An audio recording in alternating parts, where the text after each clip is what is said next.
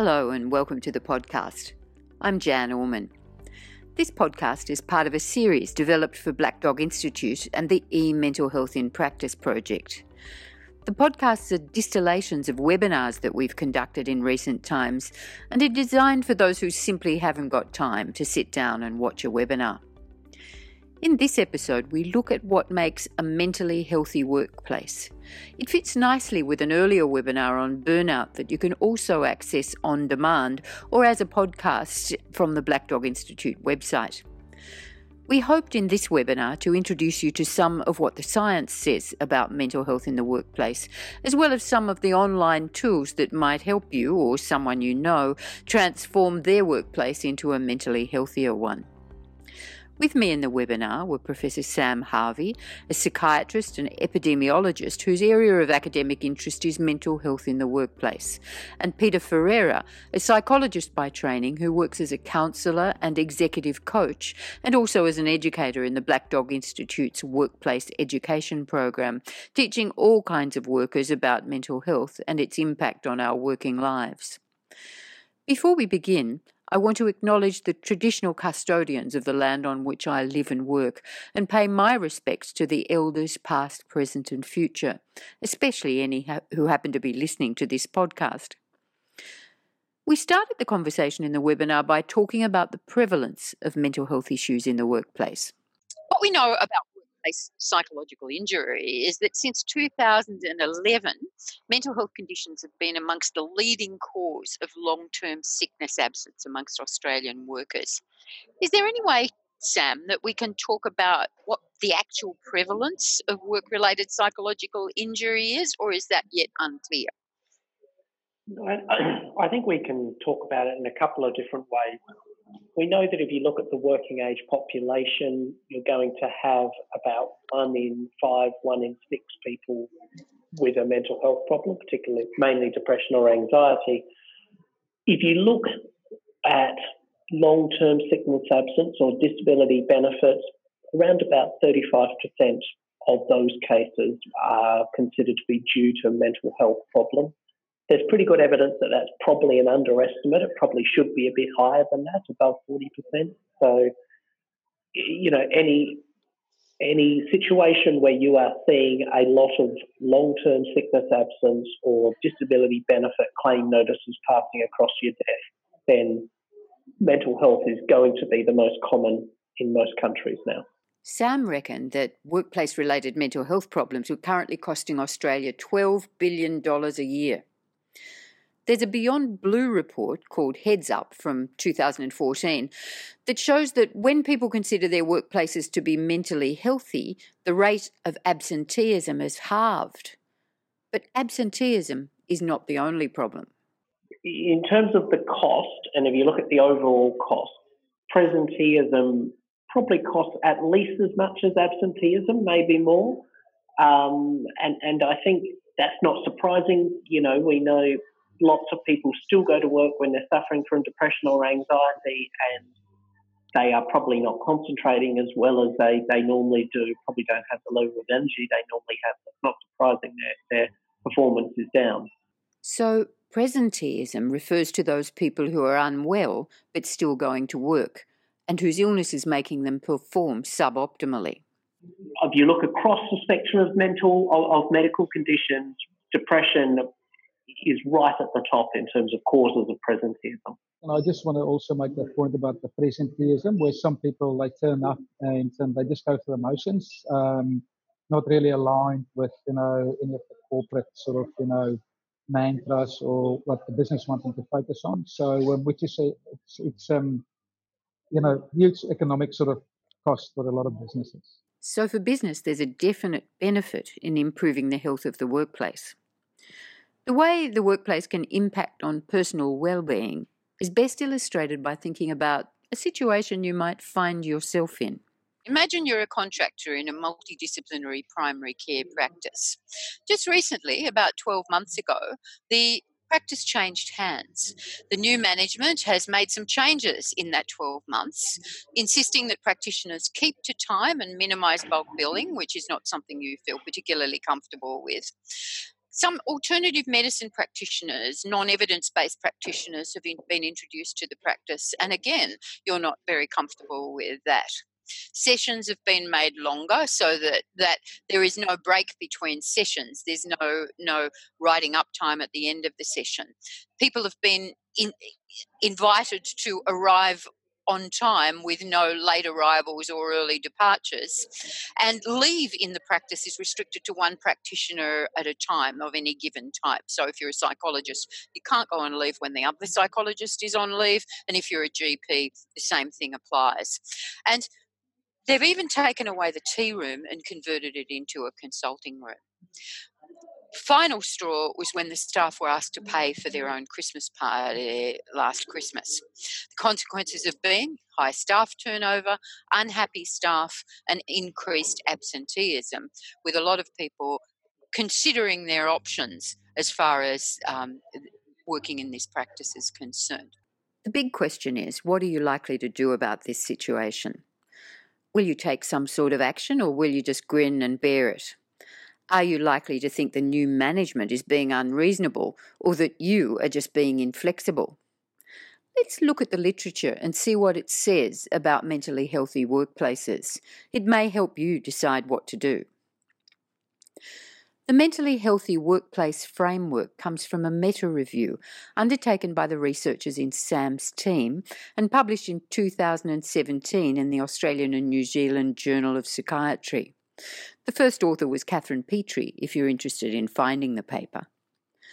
The framework describes 5 areas of concern that must be attended to in order to create mentally healthy workplaces. The first one is the job itself. Talk us through what you mean by job design, Sam. We've known for a while that if you look at particular work situations, there are certain workplace risk factors that are there for mental health. And there's a variety of different aspects to job design that you can choose to measure and look at whether it's a risk factor. One of the best described ones is this idea of the balance between job demand and job control. So if you, on any job, you can consider it on a spectrum of how demanding it is, and then also how much control the worker has in terms of deciding what they do and how they're going to do it. And the model goes that if you have a high demand job but you have high control, then that mitigates against some of the effects of the demand. Where you have problems is where you have high demand and low control, a situation that's called job strain. And we've got pretty good evidence from a range of different situations that a problematic combination. And where that's useful then is you can say, well, okay, we can't reduce the demands, but how can we increase people's perceived control? It's interesting, isn't it, that when you think about that situation, that hypothetical situation with the practice under new management, that what's happened is that a group of people with high job demands, and that's a primary care practice, have just been put into a situation where their control over the work environment is diminishing and the flexibility has been lost. So that's not going to be a good thing overall. What about the workplace culture issues, injustice and unfairness and bullying and harassment? How much, Peter, of what you see is related to these issues? Mm-hmm. Yeah, workplace culture obviously plays a huge factor in all these issues we're discussing here. And even today, I just had a meeting with a client that's moving. They're shifting offices here in Sydney, and they're moving to another open floor plan structure, which research is pointing out that system hasn't worked. But despite knowing that, they still persisting with that. So it's interesting. We talk about job design and so forth, but then I think part of the challenge here is understanding and education of people in managerial roles to embrace these concepts and fully understand the implication on the work environments. So culture, yeah, definitely huge issue. Let's talk about workplace bullying for a moment, because that's something that you can't open your email or open a newspaper if you're into old-fashioned media without hearing something about. Safe Work Australia in 2017 issued something called an Australian Workplace Barometer that showed that we've got the 6th highest incidence of workplace bullying compared with 34 European countries. That's pretty remarkable, really. But when you think about Australian culture and the nature of our sense of humour, just as one example, it's not surprising really that some of that translate into something that can be interpreted as bullying within the workplace. However, it goes way beyond that. Beyond Blue reports that nearly 50% of Australians will experience some bullying at some time in their working lives. Why do you think workplace bullying is flourishing, Peter?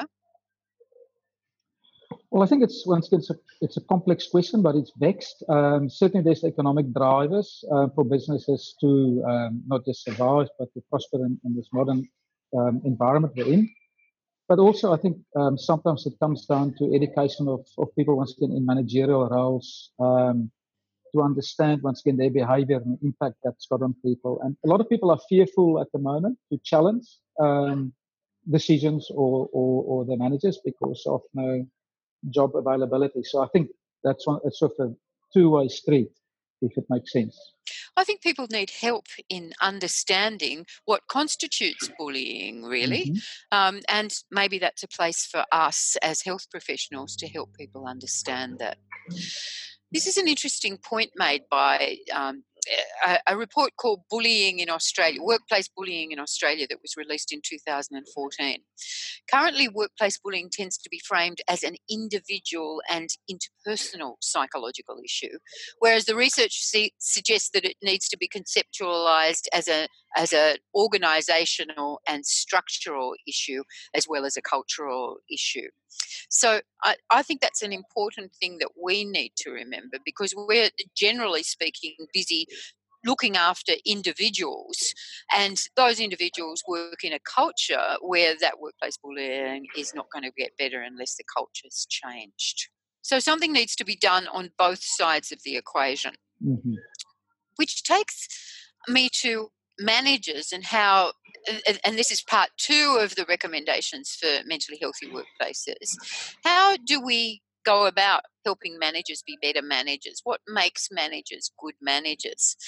This is what the report says. It seems to imply that some managers need to do leadership training, and that's something that we've already mentioned. They need to provide support, communicate well, and respect that they're in the team that they're in. I suppose the one thing that I would say is that I think for a number of years we had this idea that you were either born a good leader or not. We've done a number of trials now where we've shown that you can teach managers some simple skills around mental health and how to have discussions around mental health, and you get a lasting change in their behaviour, and you see better results for the people that they're managing. So I think there's been a real shift towards being able to train people to do some of these things better. My experience is that when people are behaving unreasonably, yes, sometimes it's just because they're unreasonable people, but I think very often we see managers totally panic when they're asked to deal with a mental health problem, and often they end up doing things that look just totally foolish, and it's just through anxiety and panic. And when we were developing some of these new manager training things, we were doing some stuff with senior firefighters, and I remember one of the firefighters saying, who was a manager, that if I gave her an option of running into a burning building or speaking to one of his staff members about mental health, he'd take the building every time. I think that's not limited to firefighters. The third part of the mentally healthy workplace framework focuses on employee resilience. One of the big controversies is around resilience training for employees, and whether or not resilience training of employees is the answer to all the questions. Now, my question is, how do we as health professionals encourage people, ourselves, our colleagues, our patients and clients, to undertake resilience training and yet still support them in the workplace? How do we frame it in order for them not to think what we're doing is criticising them for not being resilient? What do you think, Sam? Well, I think the way in which you worded the question is interesting. I think where it goes wrong is where the narrative is that the answer is resilience training. And of course, that implies that the problem is with the individuals and not with the system. Where resilience training is seen as just one piece of the puzzle, then it tends to be at its most use. And look, we know that you can teach people skills and techniques that allow them to deal with conflicting demands or with stress or those types of things. And there's a review that was published in the BMJ Open about training and the types that work. So we know it has a role, but I think what we have to be careful about is communicating what its role is. Also, like sometimes terminology becomes buzzwords in industry, like resilience training. Everybody's talking about it, but it's a psychological terminology for the average person. What does it mean? And so things like mental toughness or grit.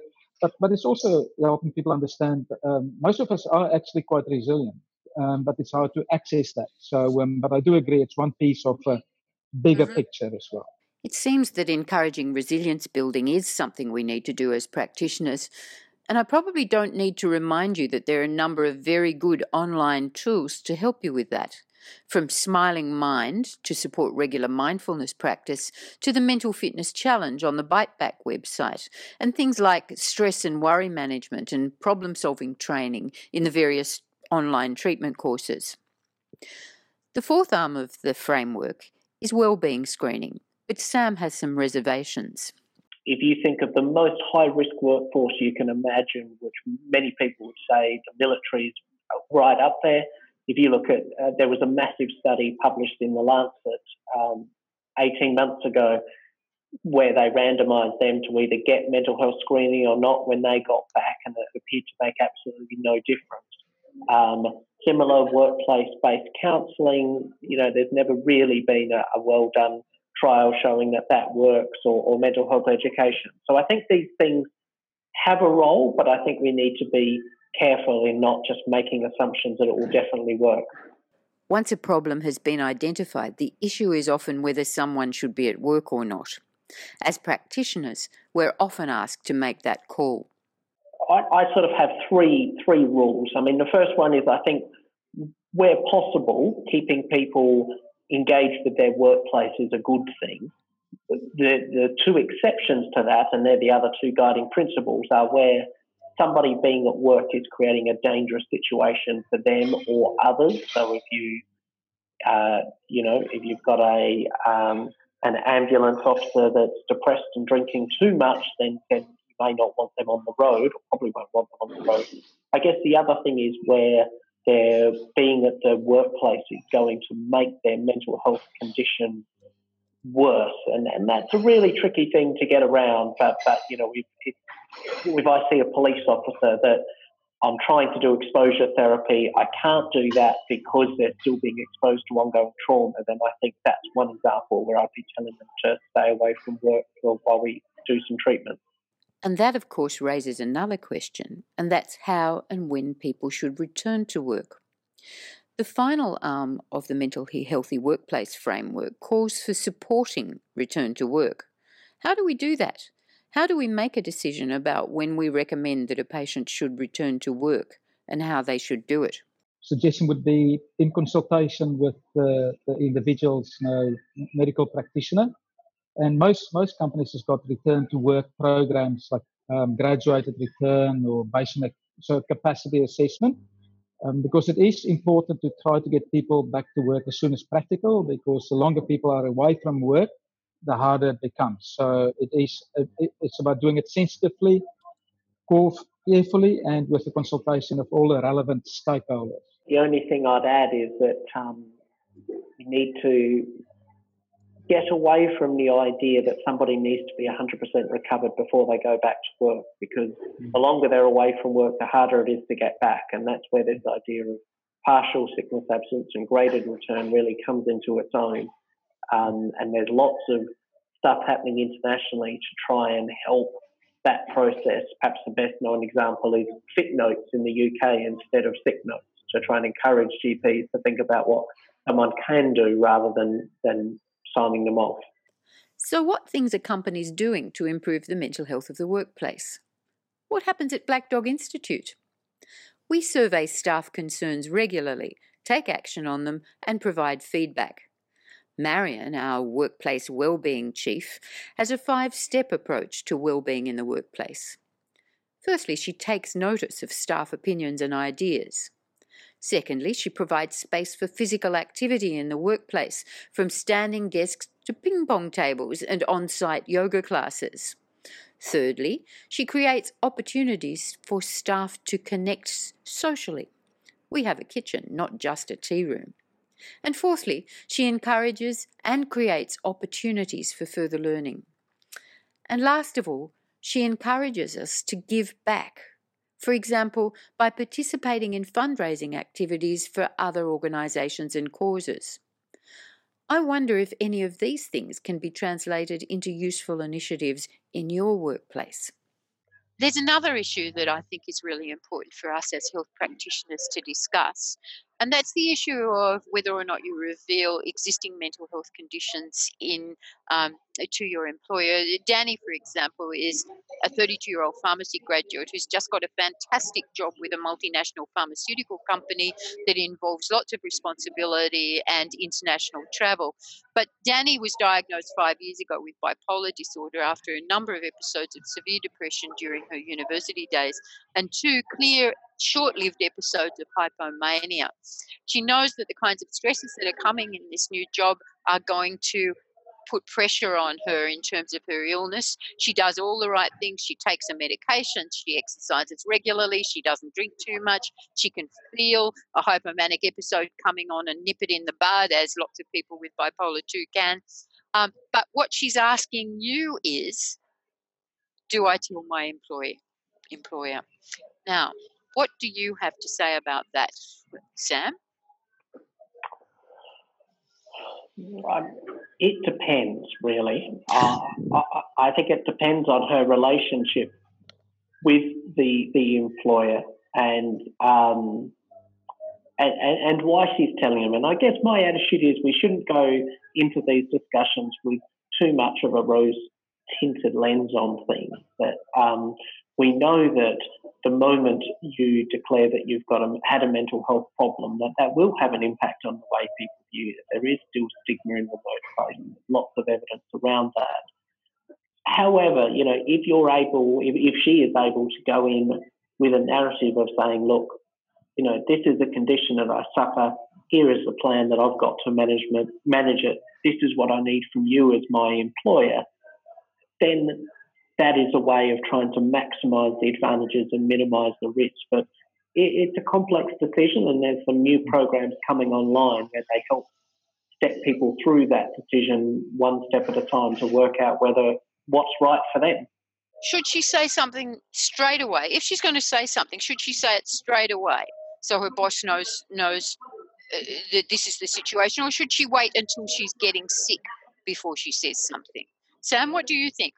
Look, in general, that there's a balance. Of course, the earlier the better, and I think it is much easier to have the conversation when she is well rather than when she's unwell.